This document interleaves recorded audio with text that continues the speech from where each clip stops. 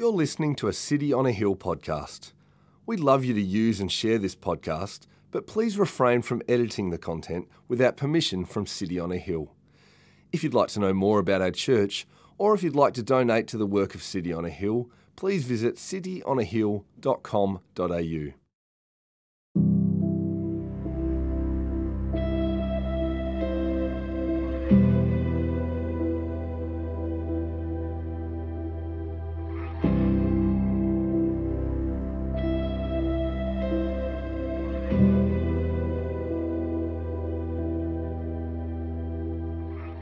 While he was in one of the cities, there came a man full of leprosy. And when he saw Jesus, he fell on his face and begged him, "Lord, if you will, you can make me clean." And Jesus stretched out his hand and touched him, saying, "I will. Be clean." And immediately the leprosy left him. And he charged him to tell no one, but go and show yourself to the priest, and make an offering for your cleansing, as Moses commanded, for a proof to them. But now even more the report about him went abroad, and great crowds gathered to hear him and to be healed of their infirmities.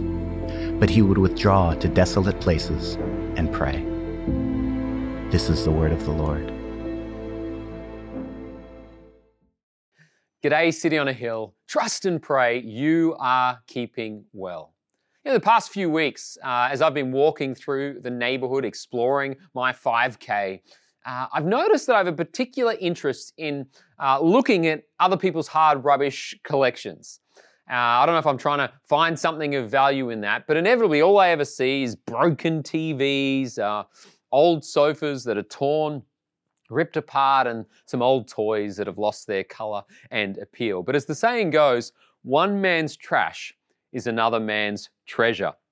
There's a couple of artists by the names Tim Noble and Sue Webster, fine artists who have made it their life's ambition to take our rubbish and our waste and transform it into works of art. I want you to check this out. All right? Isn't this amazing? At first glance, this is just, disregarded and disorganized metal, but under the light with the shadow cast, like the art, the beauty is revealed. And I wanted to start with this, image of transformation because it speaks into our story. Here we are in this sermon series, getting up close and personal with people who encountered Jesus. And what we discover is that when people encounter Jesus, they are changed and transformed by Jesus. And what's particularly interesting about today's encounter is that we meet a man who was disregarded and forgotten by the world. What does Jesus do with a man who has been tossed to the side? What does Jesus do with a man who was considered nothing more than hard rubbish? And what does that say to you and me in our call today? If you've got a Bible handy, I'd love you to come with me to our reading in Luke chapter 5, beginning in verse 12. While Jesus was in one of the cities, there came a man full of leprosy. Here, in the midst of a busy street, a man is approaching Jesus. And who is this man? We don't know what family he's from. We don't know where he lives. We don't know anything about his background. All that Luke points out is that he is full of leprosy. Now, keep in mind that Luke himself was a physician, which means that he would have known firsthand just how devastating this leprosy is. It's full, a man full of leprosy. In other words, there's not a part of his body that this disease has not consumed and taken over. And as many of you know, leprosy is this devastating disease. It's a bacterial infection that attacks the nerves and impacts the skin and the eyes and the nose. And if left untreated, it can lead to the loss of limbs and in some cases blindness. You hear these tragic stories because of the loss of nerves that people with leprosy can accidentally take hold of a hot plate or throw boiling water onto their face because they've lost the sensation of pain. And while the impact of the body is severe, what is equally devastating is the damage leprosy had on a person's identity and indeed their place in the community. As this piece of art in the Middle Ages detects, people with leprosy were unwelcomed. They were told to stand back. And that is because in the ancient world, it was believed that leprosy was highly contagious. And so people were not only repulsed by those who had leprosy, they were afraid. They wanted them to stay back. I was listening to a guy this week who himself had suffered leprosy and now had been cured. But he was reflecting on those early years. He says, people would not want to share anything with you. People would walk around an entire block so that they would not pass by your neighbors or streets. If people found out that you had leprosy, they would find out where your kids went to school and immediately withdraw their kids just in case they might catch the disease. In some cases, people's fear was so great, people with leprosy would have their house burned down. I was listening to another woman who shares of her pain and struggle. She discovered leprosy when she was just 12 years of age. She says, my mother was very sad thinking about me. She said, we should not live. We should both die. And she brought down some poison for me to drink. The little girl says to her mum, Mum, I won't drink this, but I will go away.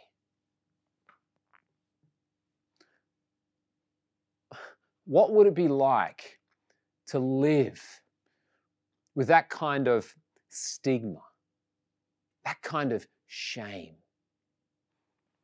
I remember early last year just walking with my 4 kids down the street just as COVID-19 was whipping up our world, and you could sense the fear rising and the fear in people's eyes. On this same path, I see a couple coming the other way, and ordinarily they would just walk on by and smile and say g'day, but you see them drop their heads, immediately detour and walk past on the other side of the road. I get that times like this require some social distancing, but imagine if that was your life. Imagine if you were the one person that no one wanted to come near, the one person that people avoided, the one person that everybody said, stand back, keep away. Did you know that in the ancient world, if a rash or a skin disease or some leprosy was found on your body, you would immediately be inspected by the high priest. And if it was discovered and confirmed that you had leprosy, the high priest would define you unclean. You'd be marked with a new identity. It didn't matter whether you just graduated from university or flying high in your career. It didn't matter if you were days away from your honeymoon. In that moment, your identity and indeed your life was changed forever. And the law said that from that moment on, the person who is deemed unclean must wear worn and torn clothes. They must cover their lip. And whenever they walk outside and see another person coming, they must shout out, unclean, unclean. Could you imagine that walking through your own neighborhood? Could you imagine walking through the street and you see family playing in the front yard and yet you have to say, unclean, unclean.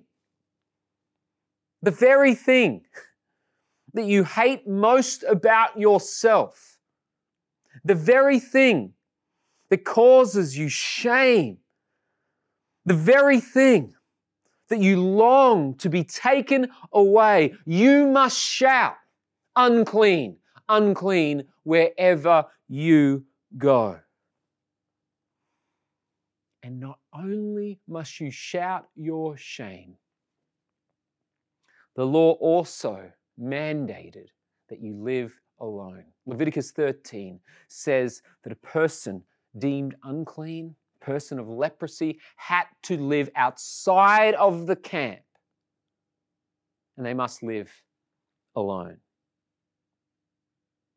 In a culture like this, you need to appreciate that living outside of the camp puts you in a place of vulnerability and danger. You couldn't work a job. You couldn't protect yourself. If another tribe or gang had come through, you were exposed. You're vulnerable.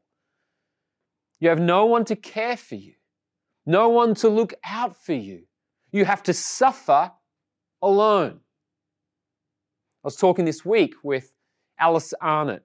Alice serves as my EA on our team here in Melbourne. She's also a nurse who works at Royal Melbourne, and she was sharing with me that she was nursing a patient who was just recently diagnosed with COVID-19. She picked it up at a local supermarket. And I want you to hear what Alice said. She says, as I cared for her throughout my shift, she shared her fears surrounding COVID-19.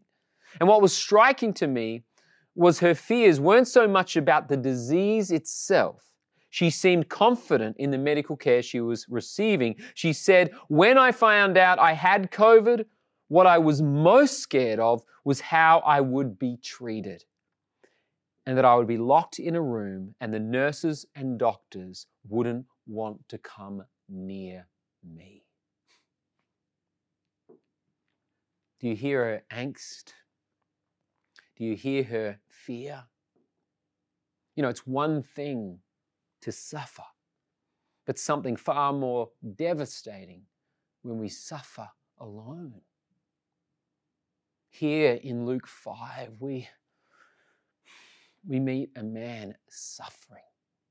He's full of leprosy. He's rejected. He's forsaken. He's living outside the camp, and he is suffering alone. But I want you to see what happens next. Look to verse 12.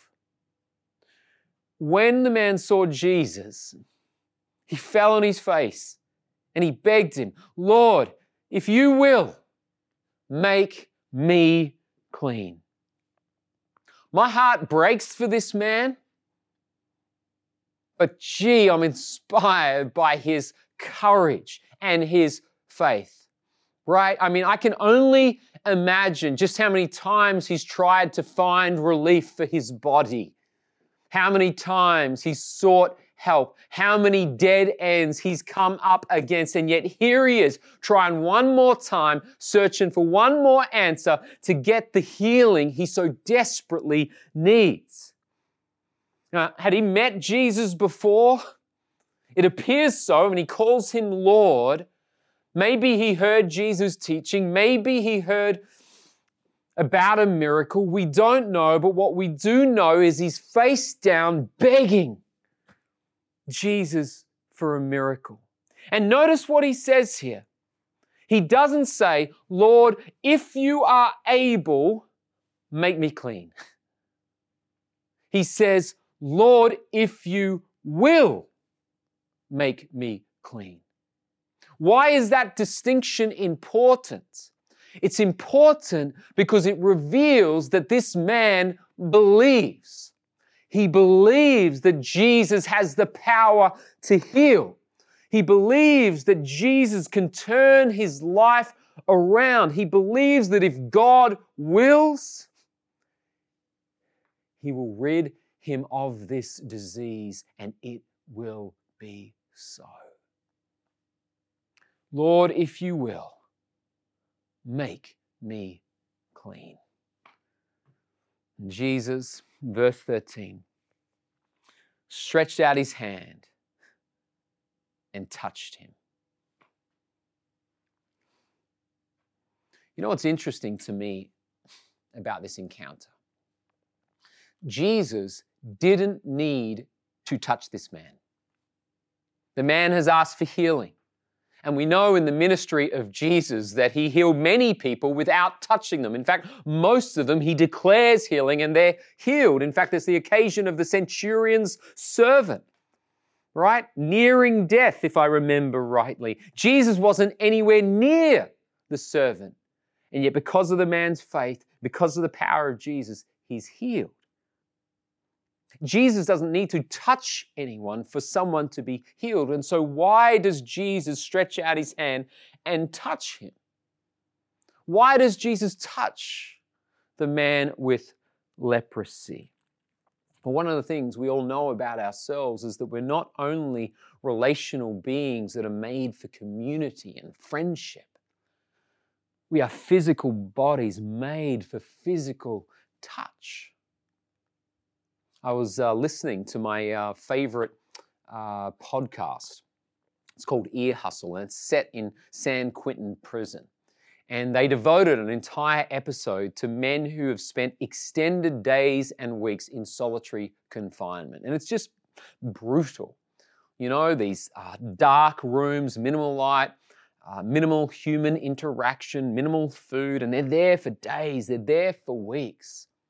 And what struck me about their testimonies was hearing them talk about the pain of not having any physical touch, right? We all know that a person who is starved of physical touch experiences a breaking of the heart, leading to all manner of pain and grief.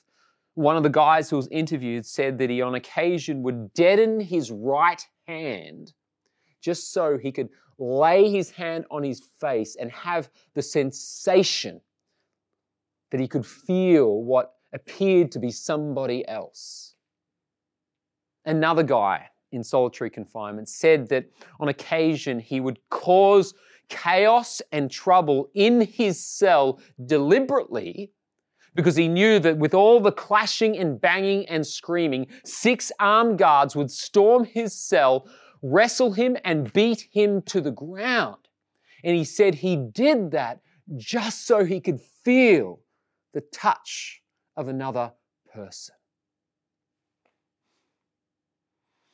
When you know this and see the leper, a man of leprosy, you need to appreciate that they are living in solitary confinement.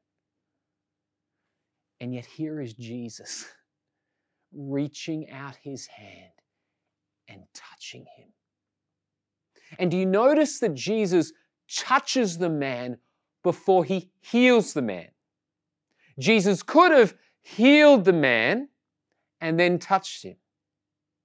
But by touching the man and then healing him, what is Jesus saying? He is telling this man in no uncertain terms that his love for this man isn't dependent upon his healing. His love for this man isn't dependent upon his cleanness. His love for this man isn't dependent upon him having it all together. No, Jesus loves him as he is, in his mess, in his muck, in his disease, in his forsakenness, in his isolation, in his loneliness. Jesus loves him. You know what that is? Grace. Oh, it's grace. Listen, grace isn't some pithy word that Christians throw around at mealtime. Grace is the arms of Jesus reaching into the mess and muck of our lives and drawing us close. Look then to verse 13. Jesus stretches out his hand and touches him, saying, I will be clean. And immediately the leprosy left him. I want you to circle the word immediately. Right? Full of leprosy, but with the will of Jesus, the hand of Jesus, immediately the leprosy left him. Immediately. he's free of the disease. Immediately, he's made whole. Immediately, he is transformed. Now, I know a lot of people today doubt miracles like this, right? We might believe that this miracle happened back then, but we doubt that God can heal like this today. I was just listening to the story of a pastor who didn't really believe in the miraculous. He was what is known in theological circles a cessationalist. The cessationalist believes that the miracles, the miraculous that we see in the Bible ended at the time of the apostles. And yet he went on this mission trip to South America. And he was traveling to a small village and preaching a sermon. At the end of the sermon, he closed out the preach with a prayer he would normally pray. You know, Lord, thank you for this word and that your word has gone out. And if there's anyone here who wants to know your salvation, may they know and take hold of your salvation. And he says, if there's anyone here who wants to know your healing, God, may they take hold of that healing right now. And as he says that, there's these shouts and these screams from the back of the auditorium where they're gathered. And he keeps on praying, and yet these shouts and screams continue. Eventually he opens up and he hears people saying, she is healed, she's better. This woman who was healed had been blind since she was a little girl. Today she's 70 years of age, and yet in that prayer, as he invited people to respond, she felt her eyes change, the scales of her eyes fall, and she could see for the very first time. That's extraordinary. This pastor who didn't believe that miracles could happen accidentally healed one. He says moments like that mess with your theology. Listen, Jesus is powerful. He stands supreme and sovereign over all. We can't box him in. We can't limit him by what we expect he will do or what we expect he won't do. He is God. And if he wills, if he stretches out his hand and touches your life, he has the power to do the miraculous. Are all healed on this side of heaven? No. Does faith in Jesus automatically lead to a life free of suffering and disease? No. But that does not mean we do not pray for freedom for suffering and disease when they come.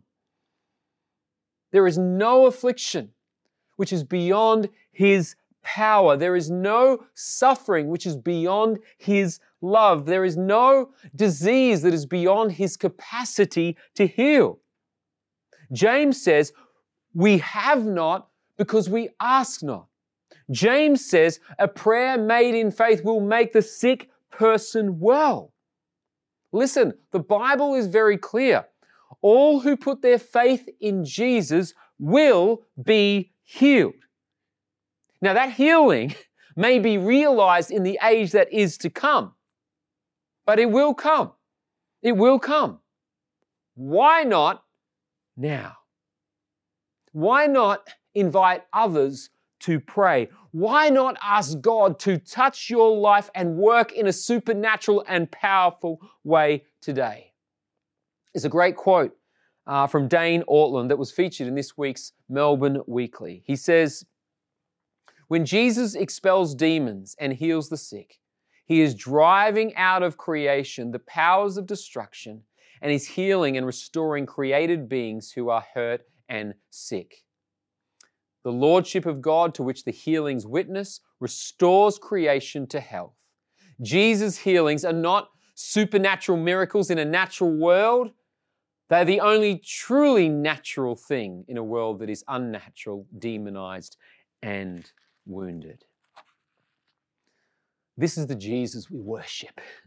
This is the Jesus who is alive and eager to meet us with his love. This is the Jesus who enters into the unnatural, the demonized, the wounded, and brings healing, restoration, and life.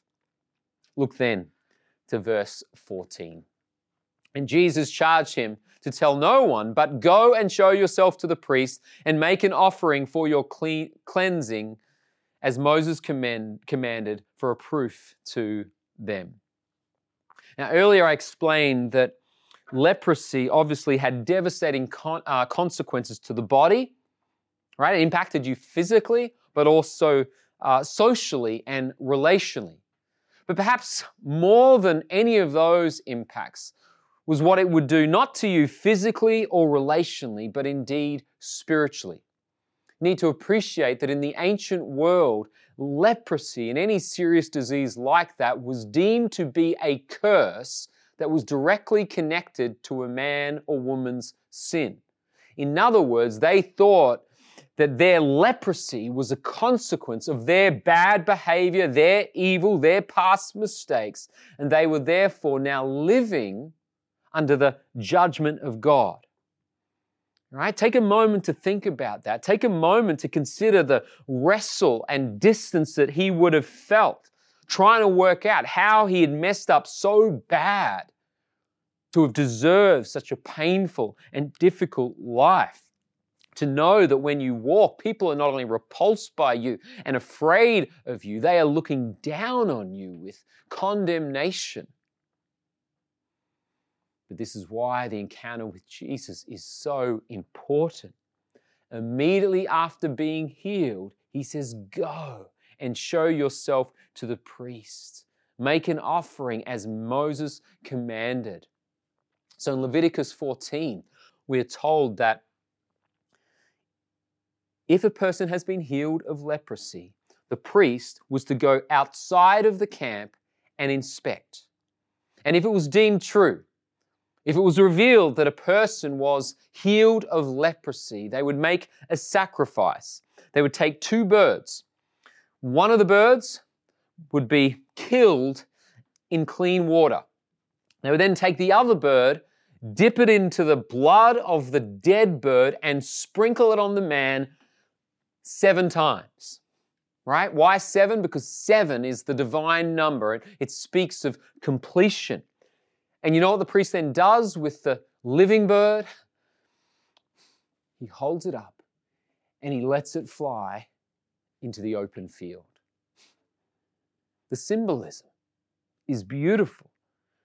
Standing outside the camp, the man is not only deemed clean, but like the bird, is now free. After 7 days living outside the camp, the man is then instructed to wash his clothes, cut his hair, sacrifice 2 lambs. The priest takes his sacrifices on his behalf and lays them at the altar before the Lord. Right? The lamb is the substitute for the man's sin. Right? The wages of sin is death, and these lambs pay that price on his behalf. In other words, from that moment on, he is clean. He is also forgiven. The guilt, whatever he has done, is paid for. It's done. And you know what comes next? It's really the best part. After the man makes his own sacrifices, washes his body, there's anointing of oil, he is invited in.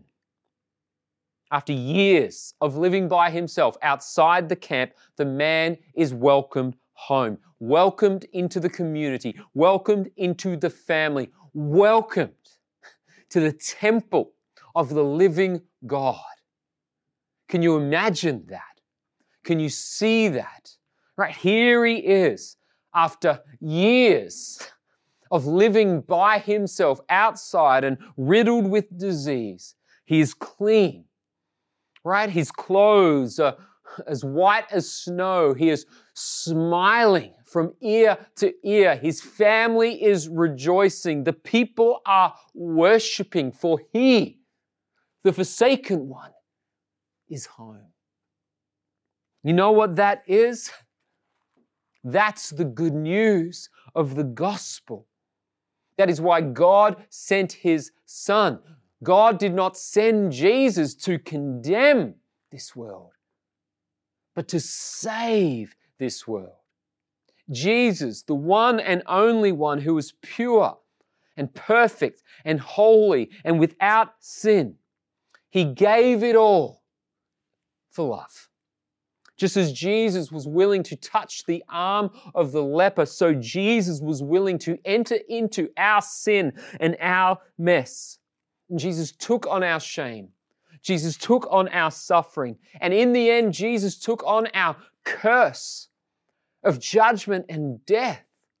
And in suffering, Jesus, he suffered alone, hanging on that cross, bleeding, naked, rejected. He says, my God, why have you forsaken me? And yet, you know what is remarkable? The Bible says that Jesus embraced the suffering of the cross with joy. Why?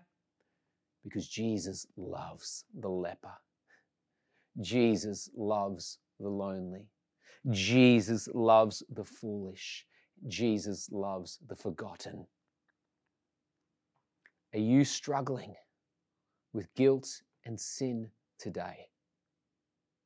Are you walking in shame, condemned by yourself and this world?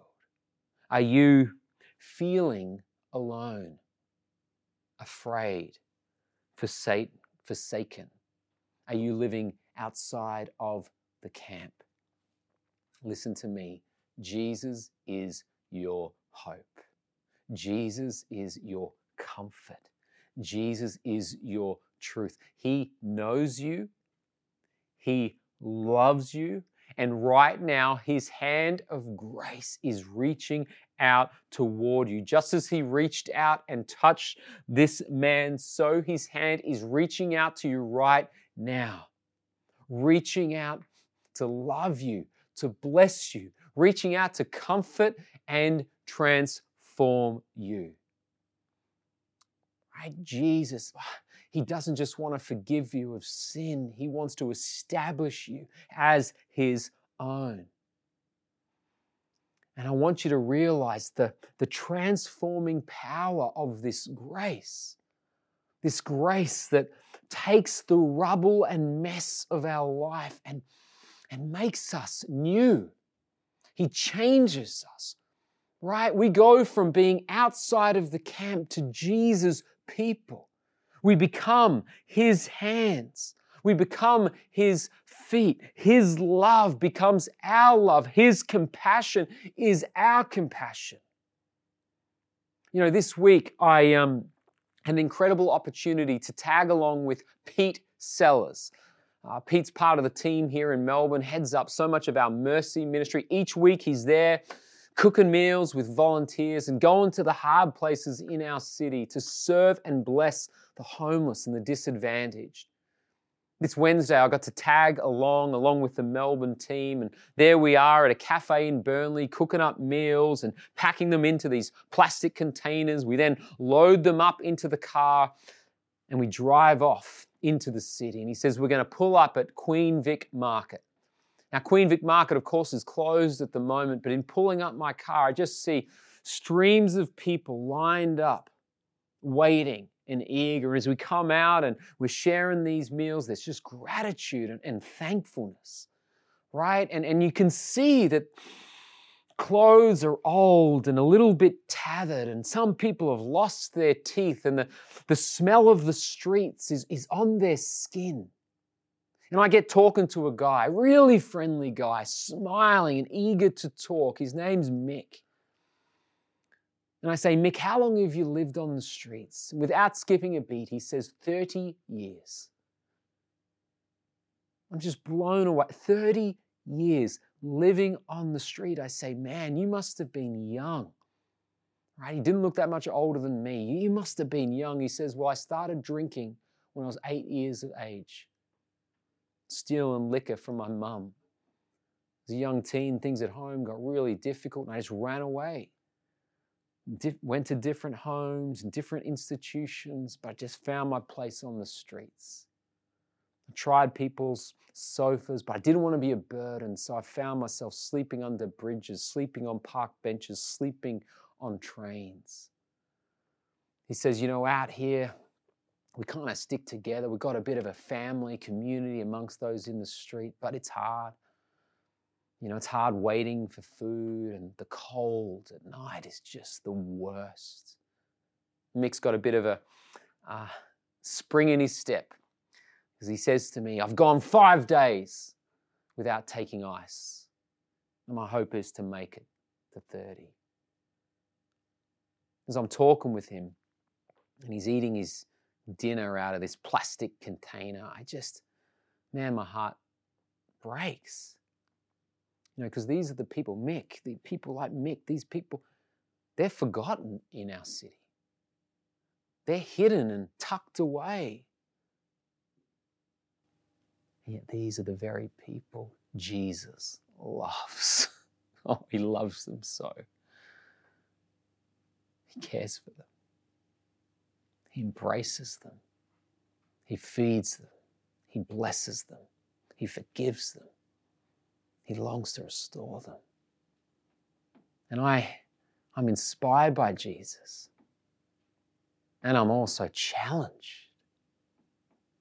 I'm challenged because I think so much of Christianity today is so safe, so soft, so resistant to going to the hard places, the difficult people. Where are the men of faith who are willing to go and to seek and to serve and to lay down their lives? Where are the women willing to step out with courage and sacrifice, not thinking of themselves, but thinking of Christ and His glory and the people that Jesus is with? Where is the church in this hour of need? I'm challenged by that. Because as a Christian, I know my call is not just to believe in Jesus, it's to follow Jesus. It's to become like Jesus. That doesn't mean necessarily that we have to be handing out meals, but it's got to mean something, right? The blood of Jesus is in your veins if you're a Christian. If you're born again, you're filled with the Holy Spirit. We can't have our heads in the sand. We've got to be out there like Jesus, with Jesus, loving like Jesus, helping people see Jesus.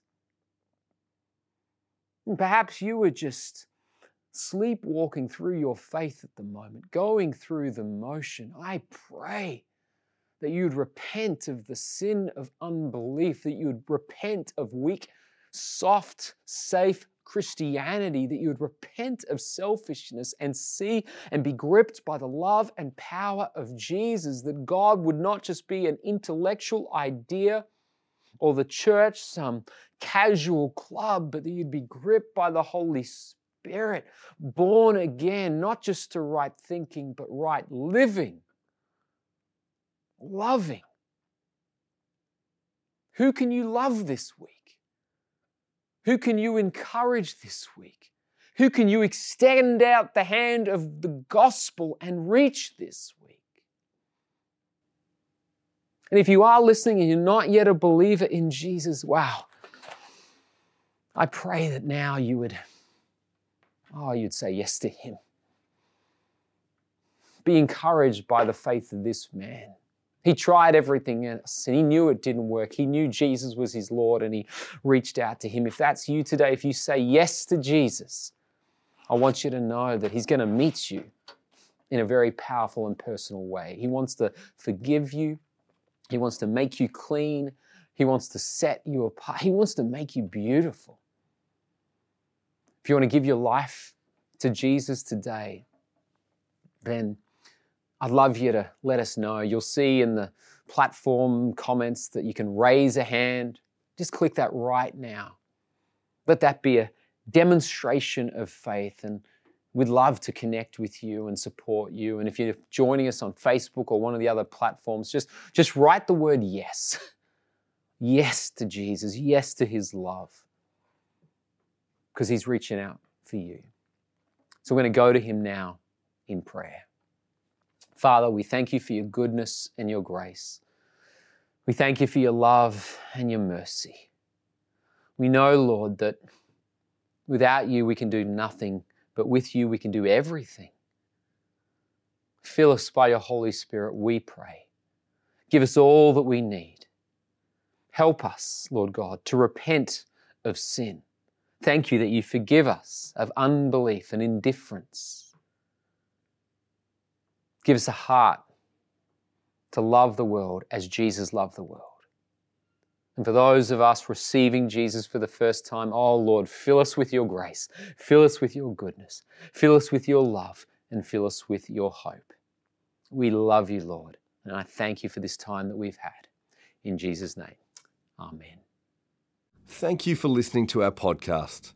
If you'd like to know more about our church, or if you'd like to donate to the work of City on a Hill, please visit cityonahill.com.au.